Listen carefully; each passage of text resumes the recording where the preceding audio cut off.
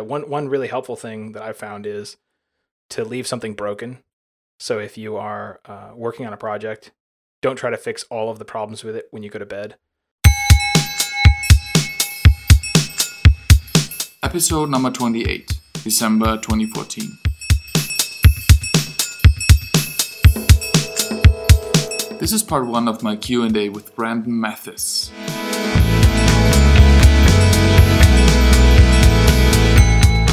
My name is Brandon Mathis, and I am a designer turned developer designer, and I love to work on tools for developers. I've built quite a number of different things, the most popular of which is Octopress, which is a framework for Jekyll. I live in Birmingham, Alabama, and I have a wife and 2 kids with 1 on the way. What do you do for work? I work at Compose, which is a database hosting company. We host Mongo database as well as Elasticsearch, and we're adding more, so pretty fun. How did you get into design and coding? When I was in college, I studied, actually had a half and half course curriculum. I did, it was called Computer Graphic Arts, and I went to Taylor University, which is a small school in Indiana. And I studied traditional art, where I was painting and doing print graphics and that sort of thing. And then I also had computer science classes where I was learning C++ and PHP and that sort of thing. And as I was working there, as I was working on my coursework, I really did not like the programming side of things. I thought it was kind of strange and not really applicable to my interests until I discovered, towards the end of my time there, I discovered Flash, and this was in 2003. I found out, oh, wow, I can really do all kinds of cool interactive stuff with this. And then all of the coding became interesting to me again. And so I started writing backends for a Flash-based CMS where it had all these ridiculously interactive things it would do. I got into like generating UIs just based on preferences in a database. And all of a sudden, all the stuff that I wasn't interested in became relevant, and started my journey backwards. And actually, the first thing I did out of college was develop some software on Flash. And then I worked at a Ruby on Rails consultancy, and I was doing front end design and working with developers. Do you get annoyed these days when people call you a unicorn for being a designer and a developer? Annoyed? I don't know. People would have to try pretty hard to annoy me, I think.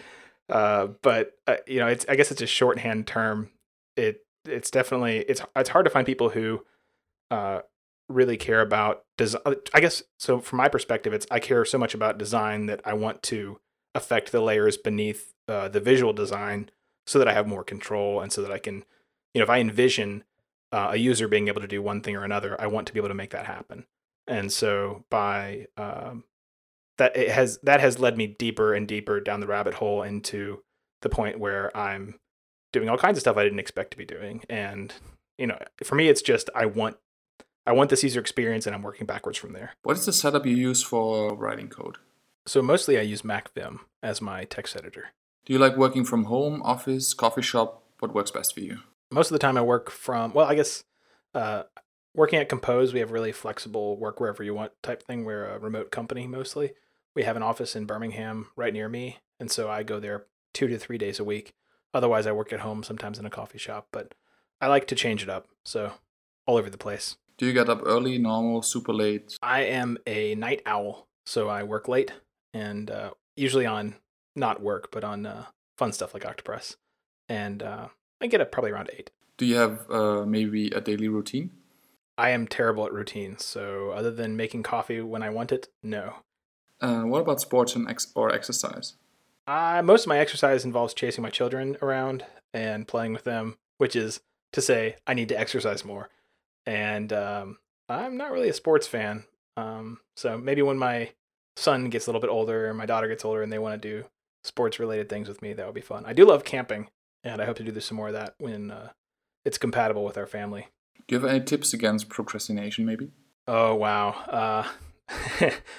If I do, then they're for me too. I would say, wow, procrastination. That's interesting. I think a lot of times it's people are afraid of, and I know I am, starting something that seems daunting. I'll see an email that I have to respond to, or I'll see an issue in GitHub issues, and I'll say, oh, I don't really know how to solve that right now. And so I just won't think about it for a long time. And then eventually I feel bad that I haven't addressed it. And so I think probably it's a lot easier to deal with things right away than to let them go. And it's most of the fear is actually getting started. One really helpful thing that I've found is to leave something broken. So if you are working on a project, don't try to fix all of the problems with it when you go to bed. So sometimes with Octopress, I'll be almost there, and there'll be this one thing that I'm trying to figure out.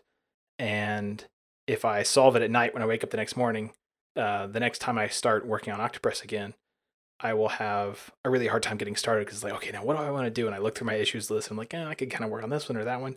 But having something that's still broken, it's like I immediately know what to work on. And if I can fix it quickly enough, sometimes resting or being away from the computer allows me to think through something better. I come back in, I can fix it. It gets my gears going. I'm better able to think through the problem, and then I can move on to the next one a lot more easily because I've gotten into that habit of thinking that way. So leaving something that is broken is probably the best advice I could give for helping you avoid procrastination. The negative side effect of leaving something broken is that sometimes you spend your time away from it just thinking about it, and that's hard for me sometimes. I can't sleep because I'm solving it in my head, and but some things it's good to leave broken, other things not. So just, I guess, be wise about that. Where do you live and where do you come from? So I live in Birmingham, Alabama, and I was born right near there. So I've spent a great deal of my life in the U.S. I've been outside a few times, and I've traveled a lot within the U.S. as well. But that's where I call home these days. What are your favorite programming languages and frameworks? Well, I have come to love Ruby. I love JavaScript. And Sass is a fantastic way to write style sheets. So CoffeeScript I really enjoy. We've been using less of it lately in favor of going back to native JavaScript. But CoffeeScript is fun. What was the reason for that decision? I think it's because it's really easy for a team. This is at Compose. It's really easy for a team to write obtuse CoffeeScript that other people can't quite understand unless they've gotten to a really high level with it. With JavaScript, it's verbose enough that if you can stand to read it at all, you will probably be able to figure it out. And frameworks that you like? We have been doing a lot of writing our own frameworks. I really enjoy, Browserify is really nice for making it easy to require JavaScript to I guess, build a framework of your own for JavaScript.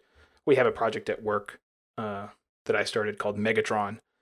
And that is what we use for all of our style sheets and JavaScripts that we want to share between projects. And so it has like a style guide. It has all of the frameworks that we want bundled. And so any developer who wants access to a JavaScript events framework uses Megatron.events, which is based on Bean, which is a NPM module for managing browser events. So what we do is we use NPM to compile all the stuff that we want, and then we provide a toolkit that has all that provided to all of our applications. So kind of building our own is mostly what we do there. What pisses you off? I think the thing that pisses me off the most is probably when I am at work and we're trying to make the decision, where do we draw the line between producing something that is quality both for the user and for us to maintain later, and where do we draw the line between that and shipping something, really? And so it's really, when you're in an environment when you're working with lots of different people, sometimes it's hard to be able to produce something that is of quality. It competes with the speed of someone who is using faster and less quality methods. And so negotiating those conversations is tricky. I really trying to say this is the right way to do it, so everyone has to do it this way,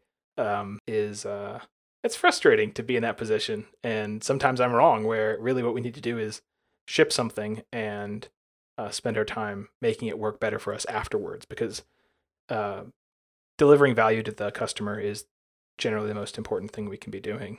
That's how we stay in business. So it's those conversations, not being able to do something that I want to do, that's hard.